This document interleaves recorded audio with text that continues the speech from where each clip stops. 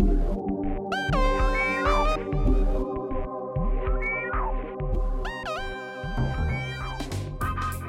I'm Dina. I'm Nikki, and we're your hosts for CBD Magcast. CBD Magcast is devoted to the legalization of cannabis and its impact in your community. Visit us at cannabisbeyonddope.com.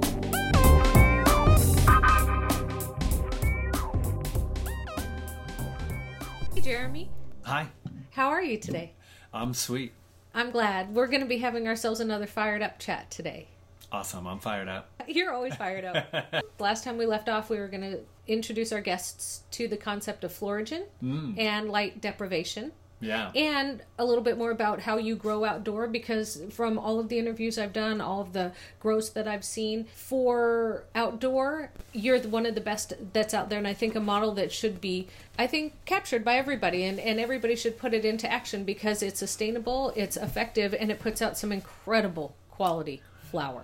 Who knew that you didn't have to have all these NASA-built systems to grow good weed? Right?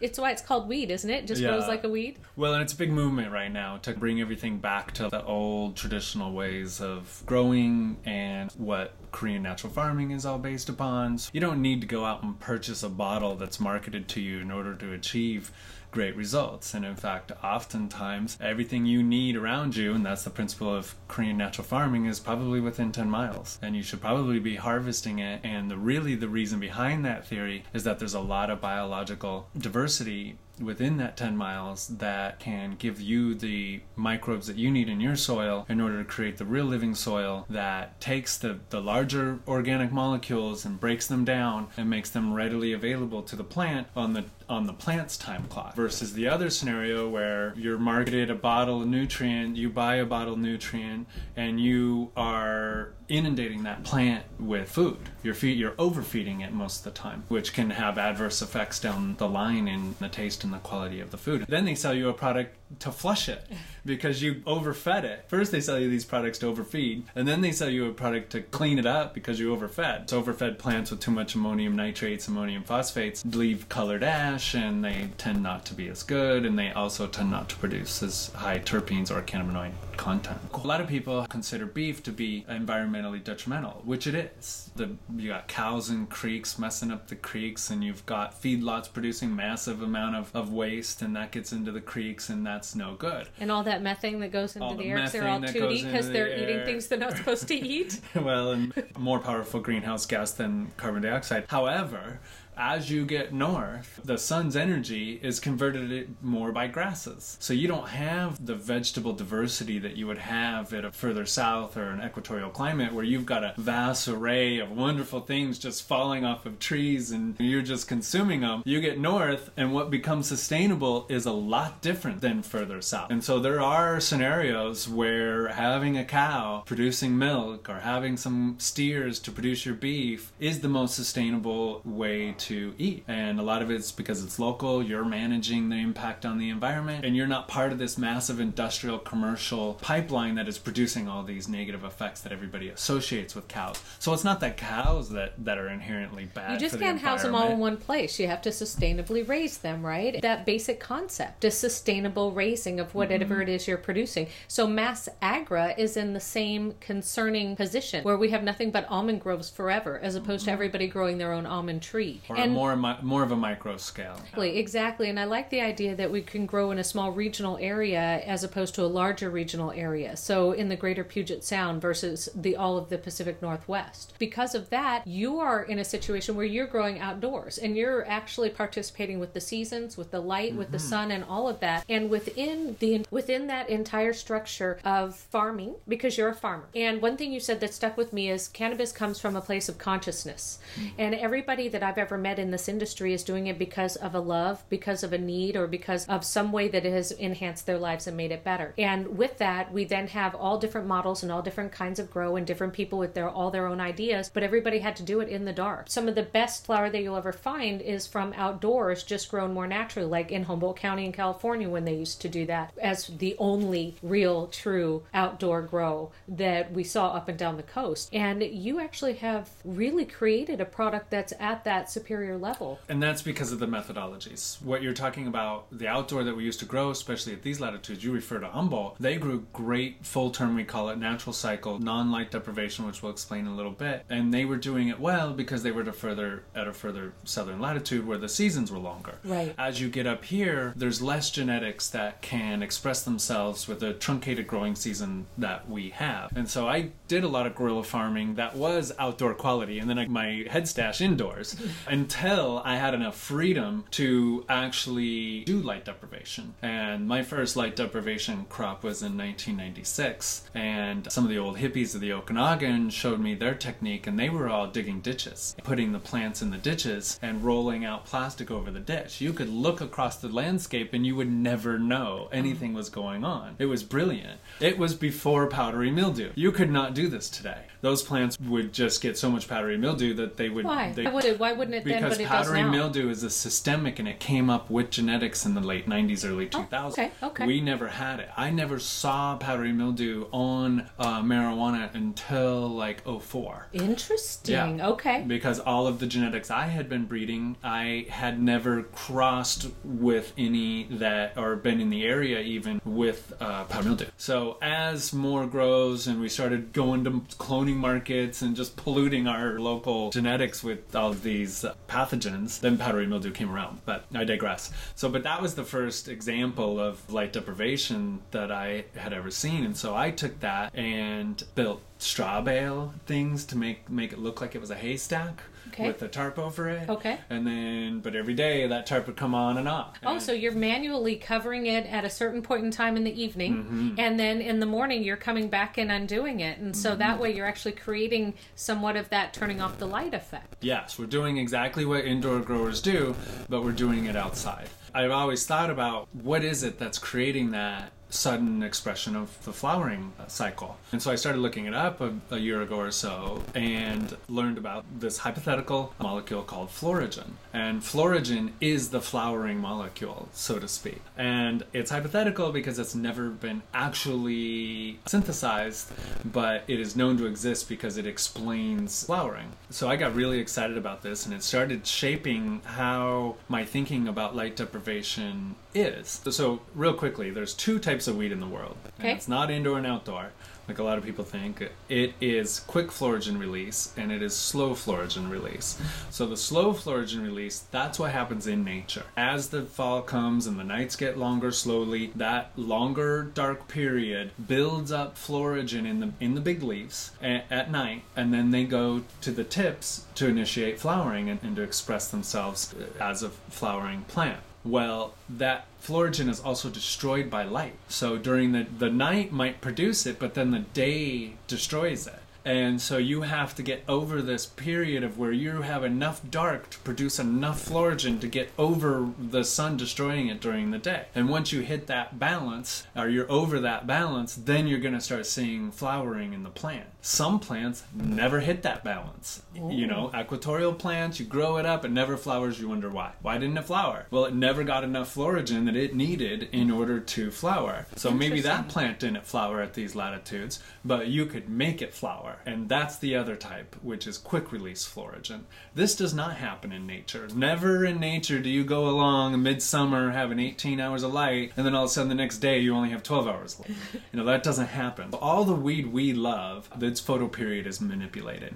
And that's how we discovered how to grow such good weed indoors, is because we were going 18 hours and then we were suddenly shifting it to a 12-hour flowering cycle. And that was just like a boost of phloragen. It was like, it's all, you can think about it as like hormone therapy, like natural hormone therapy. We mimic that mechanism that indoor growers, we do the same thing outdoor. And in the middle of the summer, we're vegetating, and then when we're ready to flower, we cover it with tarps, black it out. That is just like what the indoor growers are doing. People are confused. Many people think that the quality of the flower is determined by the light source. It really has very little to do with the light source. It mostly has to do with that sudden change from light to dark cycles. And in fact, if you're going to talk about light sources, I'm going to choose full spectrum sustainable sun than I am an HPS light bulb that has 30 milligrams of mercury in it and is pulling electricity off the dams, which are destroying ecosystems that can't even support the orcas in the sound anymore. So that's what Florigen is. And you've really embodied it so much that you actually have a brand that you sell under the name of Florigen. Yeah. So that you can put the word out and you can tell people. And all of the products that you have in your Canisol line, your Florigen line, and your Columbia Natural line, they're all such top quality. Even though you've put them in different price points, they all have such an intensity. And when you talk about full spectrum, that's really what I feel like it has over quite a few others, and even indoor. And I may be that I'm more sensitive than other folks, but it matters to me where things are grown, and I really can feel those effects. And it's real. The terpene expression, terpenes. And what we're learning is that terpenes are expressed more completely in plants grown under the sun's spectrum of light rather than the artificial spectrums of light. And we're starting to show that by testing as well. And so you allude to the fact that our Columbia Natural line is also very high quality. Well, that is a slow Florigen plant. However, we've bred the genetic characteristics to flower early, and a natural Florigen diet where it's going to finish early, and it too is also high cannabinoid and high terpene, and a lot of those strains but that it's we not have, like depth. That's what's amazing. It's just having its regular season happening, and you're getting these really intense effects out of it. And that's because we're selecting very carefully the types of genetics that we do outdoor. Full term. So that it matches with its environment and produce the max. Exactly. A lot of people want to grow the key strains out there, the Blue Dreams, the Sour Diesels, and they just want to put them out at these latitudes. Not going to work. You might get some flower, but it's not going to be the highest quality. And so I've spent years now identifying the different genetics and breeding the different genetics. So we have this strain called Juicy Fruit that I discovered about 15 years ago. Flowers in late September, mid to late September. So it already has the genetics that can give it the Florigen it needs under the natural cycle. So I cross that with all of the signature strains that I already have at the farm. And so that is making up a lot of the Columbia Natural line. So we've taken those strains that we can only do light dab, and we've crossed them with the Juicy Fruit to give them the quick flowering times, and then we pheno-selected. So we put hundreds and hundreds of these out only to select one to become the clone for what we grow from then on. And so you'll actually see in the Columbia line very high THC numbers. In fact, often higher than even the other lines, just because of the influence that Juicy Fruit is having, and because it is such a high cannabinoid content plant. And the other thing that you offer with it too is something that is in contention as far as terminology now, but it's the clean green concept. You have a clean green product because you actually have an ecosystem for your soil and for your plants. You're not bringing in nutrients, as you say. You have a living soil, and it cultivates and cures and takes care of itself and keeps itself sustainable. So you're actually offering a truly organic product with a clean green certification. You're able to put that clean green on everything. But explain the importance for us, that ecosystem you've created that is clean green, truly clean. So Clean Green is a certification that has a marketing program behind it. It's a certification, and it's really just a validation of what I've always done. I didn't have to change anything to get Clean Green. I've always been using the principles behind Clean Green. I just finally paid the money to get the certification.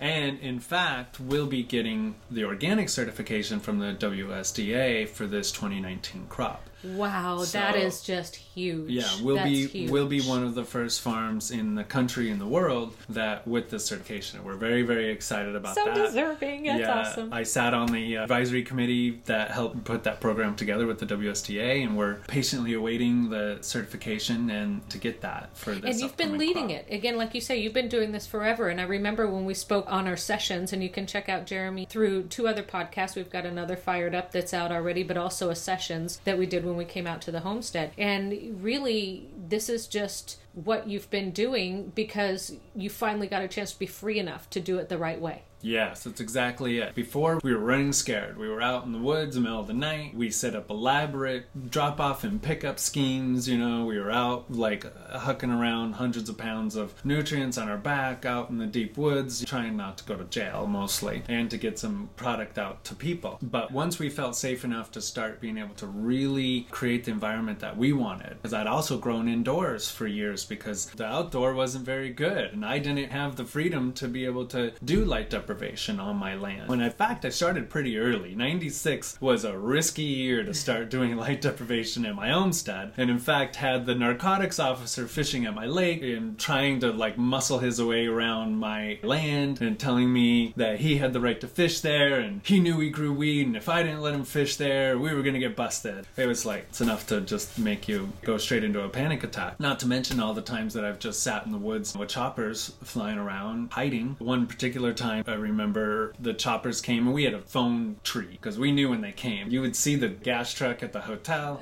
They would go through my buddy's espresso stand. He would call me. We would call everybody else. We knew they were around before they were even in the air. And I was first on their list. So every year they would show up, and they hadn't flown for a couple of years. And so I was feeling pretty confident. And I had some plants up in under the trees. Long story short, scared the out of me. And I have PTSD out of these things. And I ended up chopping everything down, throwing it in the well. They flew all around, and then we went and waded up on the hill. It was like 107 degrees that day. And we waded uphill just waiting for the sheriff to come, and he never arrived. And because we thought, I was looking at the chopper with the guy with the binoculars. I could see his face. I don't know how he couldn't see my face. Right? And I was just like hunkered down, like, oh. So scary. So anyways, once we finally had the ability to grow the weed sustainably, naturally, all those things, it just became so much more rich and so much of a, I don't know, just a great expression of how we should be doing things. We could no longer, you started to ask the question, what's my impact on the environment? What's my impact on society? Prior to that, you could just blame the government and be like, whatever, it doesn't matter. I'm going to get weed to the people no matter what. So once we came into legal production and even gray market production, we started to have to be much more responsible. That's how I lived anyways. I was already living off grid, had an organic garden, already raised my own cattle for my own consumption. That is what led to me really being able to develop the light deprivation, which is what really changed how I perceived weed and how I perceived the quality of weed. And the other really important part about light deprivation, you can manipulate the photocycle. That's all very important to create really high quality weed, but also very important how you administer those nutrients and how those nutrients get uptaken by the plant. You can just pour bottles of nutrients on things and yep, they will be there and that plant will grow and it'll look bright green and all that, but it won't have the same terpene expression as a plant that's grown in living soil. And so living soil, you maybe heard it, it's kind of a buzz term these days, but it's basically you're trying to reduce your inputs. And you're trying to put all the big building blocks, all the organic big building blocks into the soil, and then you rely on all the microbes to break those bigger carbon molecules down into molecules that are readily available to the plant. And through that process, you create an environment that the plant isn't overloaded with nutrients. It is pulling nutrients as they're really needed, and they become available slowly. So you don't look at like, oh, I need to feed my plants. No, you need to feed your soil. Your soil will feed your plants. It's kind of a mystery down there in the soil. The interactions between those microbes are so infinitely complex that you're never going to like tease that apart. And we're such a science brain, and me included, that we want to understand all the reactions that occur. And if we can't understand them, then we just throw the whole concept out and be like, oh, consider it not valid. Even as a scientist, I'm a trained biologist, I had to give up on that and be like, look, we don't need to prove this works. This works because Mother Nature is infinitely complex. Mm-hmm. And actually, since I've adopted this way of thinking over the last 10 years, I've had less nutrient problems than I've ever had. And everything's sort of smoothed out. I have less crop variability, and you created that sustainability within its environment. I just kind of had to let nature do its thing and trust it a little bit, rather than thinking that we have to manipulate every little aspect of the plant growth and kind of this gee whiz of marijuana growing, where sometimes, I'll go and I'll see indoor grows and there's so much technology that it's impressive on some level. Impressive that they achieved this. God, we could grow on the moon if we wanted to. It's impressive on that level, but it's also missing a whole lot. And I think that you can really tell when you consume the product. And that is explainable by science. We are seeing that the cannabinoid profiles are narrower and that the terpene profiles profiles aren't the full expression. We see that because, and you can tell, like the old timers, you know, the old pot smokers that I know, they're all like, oh, that indoor weed just doesn't have legs like the weed I used to smoke. And I actually think that they're onto something, because what they're talking about is they're talking about not a robust cannabinoid profile. And the indoor growers, which I did for years, you had power bills to pay. And so you were always so interested in flowering times and reducing that flowering time. You might be harvesting a crop a little bit early, or you might not let it go to full maturity, or you might not grow the strains that take that full maturity. And so what you end up not having the CBGs, the CBNs, the CBCs, and that whole profile, which we know work together in a synergistic effect to augment the THC to give you the effect that you feel. And in fact, when you don't have a lot of those other cannabinoids, so to speak, the THC alone doesn't last as long. It doesn't have the effect. You don't get the full entourage. You don't get the whole entourage effect, and you can feel that. And it's when you go back to your bong, and because you're not stoned, that you know, or your CBD isn't lasting as long as it should, and it's not giving you that effect you want. And the old timers say it's got legs. Yes, and I think that that's absolutely true, and I think that's one of the things that we end up learning. The other thing that it does is not just on the science side, not just on the participation side, but on the physical consumer and the retail. Now all you've got is 500 or 1,000 growers growing the same top 5 strains that are considered popular, and you may like the other ones that aren't as popular, but they work for you. So the diversity, even though there's a mass amount of growers, there isn't necessarily a diversity within the strains available. No, and in fact, indoor growing and that pressure to reduce flowering has really pushed us to an area of genetics that is very limited.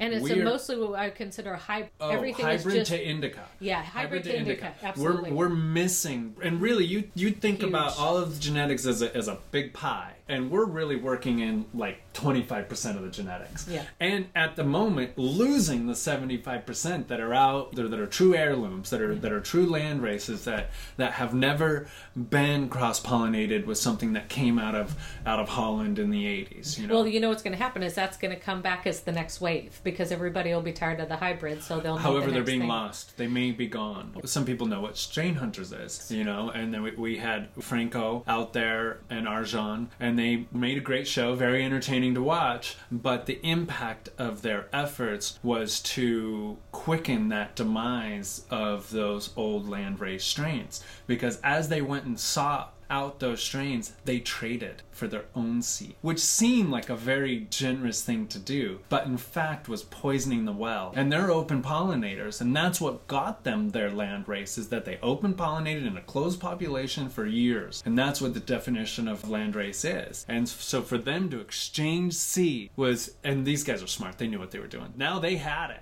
Nobody else is getting it. Yeah, you know, exactly. And now they've left their mark, so they're the ones that are going to be responsible for all the things coming forward, which excites them too, I'm sure. Yeah, now they own the heirloom, and they poisoned it with all of their pollen from all their Holland-based hybrids. And of course, that farmer, he didn't know the difference. He was like, "Oh, that's so kind," you know. And then they planted them, and then the pollen blew, and that was it. They could never go back. You can't undo that. You can't undo that. You can't undo that. And so that's the they would have been ecosystem. so much better off giving them shovels or wheelbarrows or something else other than giving them seeds. Yeah. That really does speak to the impact, I think, of farming and agra. And we don't understand that this is farming. Curing anything in the soil is farming. And you're growing a farm product. And when we make those changes and we alter that ability for the plant to grow as it grew in Mother Nature, and we start creating our own pollinations, and we start worrying about being the bee and all of these things, we don't know the repercussions of that. That's why I love the throwback, and I like the idea that we do all of the micro growing in regions in just sustainable, enough for 5 people to take care of to feed a generous area, but not too much, and everybody wins, because otherwise, like you say, it's fun to have pollinated things, cross-pollinated things, it's fun to have new items, but it's very scary to lose really what brought us, and we don't know what we're doing. to do that. We need to preserve those. So I house about 120 different strains at a time. I got about 20 of them that have no commercial value at all. I just know they're unique enough that I need to preserve them. I'll get rid of hybrids all day, like whatever, recreate them. But there's some strains, and they typically tend to be the ones that I can't grow because they're totally equatorial strains. But those heirloom strains are the basis for breeding programs.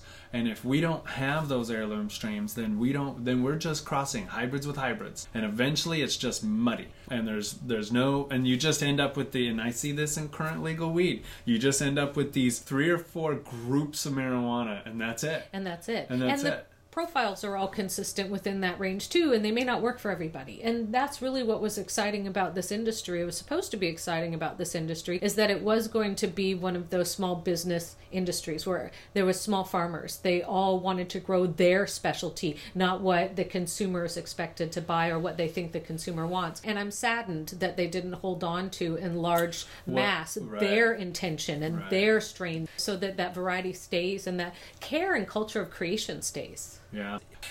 Well, I think with the terpene profiles, it's going to matter the color on the wheel. And people will find that that's going to be how they'll start because the education will come in. We're ways off on that. It's exciting that terpene profiles are there. Testing for them all. The labs aren't consistent enough. Yeah. It's new science. I have 20... I was just going through all my lab tests the other day, and I have 2,700 lab tests. Wow. Yeah, and about half of those I have terpene results for. Wow. So I've got some data to crunch, and I've been starting to crunch it, and it's all over the map. It's so new. We don't know anything yet. That's what's exciting about it, is that we're all growing together and in that vein, because nobody knows what they don't know until they name it, and then it's proven and disproven, and proven and disproved, and so it's a long road. Some terpenes are so close together that they get mistaken. Other terpenes look like other things. Some terpenes look like pesticides, and you get a pesticide fail. And we don't know. We don't know. We're still learning how to do the testing. Yeah, there's a study out that says that cannabis can produce pyrethrins, which is a terpene found in chrysanthemums. Yes, which is what they used to kill ants with. And it's a really good organic pesticide. Well, cannabis can produce it at levels higher than is allowed by the state. And there's only one paper out. I'm reading this paper and it looks legit. Call these people and be like, what did you guys do? Exactly. Yeah. Well, that's great. Thank you for coming on today and doing a fired up chat with us and giving us a real explanation about farming, Floragen, Light Dep, and Clean Green. Yeah. Canasol's got it going on. Yeah, we're hopefully going to be the first to market with the organic standard. We'll be first in the country, if not the world. You have got so many firsts. I love that. That's just great. Yeah, it's going to be awesome. Look for it. Organic. WSDA organic. We're actually going to get the word organic too. That's awesome. Because for a long time they thought, the feds own it, we can't use it. But the WSDA has it in their logo. Oh, and yes, it's right in there. It's right in there, perfect. And they can't tell them they can't use their logos. So So we are going to get the word organic. It's not like going to be organic. It's going to be Washington Department of Agriculture organic. Yeah, in a circle. In a circle. But that's all right. Keep it all together. I tried to get them to go Washington State organic. Right, flat underneath. And then, and then like really big, but the Attorney General turned that down. So hey, you know what? It's always the next time. Yeah, you're out steps. there in Olympia all the time pushing for these things. Thank you for doing that. Thank you for making sure that you're out there being the voice that keeps integrity and understanding, awareness, and the true, really sustainable way to cultivate farming and to keep our earth happy and all of the rest of us happy. Well, thank you. I appreciate that. Been living the homestead lifestyle for a long time and live it and breathe it. There's something that's very, very special about Canasol and what you do out there. Just very special. Take care. All right. Bye-bye. This podcast is sponsored by Healthy Roots Hemp Products, available nationwide through their website at healthyrootsHempProducts.com. They have CBD-infused products like their Roots Run Deep Root Butter, which is great for massages, a selection of CBD tinctures for you or your pet. All of their source material for CBD is made in Oregon, and their new product is infused honey sticks from Oregon honeybees. For those products and many more CBD-infused items, visit their website at healthyrootsHempProducts.com. Follow Cannabis Beyond Dope on Instagram, Facebook, and Twitter. And click the like button. Check out more podcasts on SoundCloud, iTunes, and YouTube. Contact us or check out all of our content at cannabisbeyonddope.com.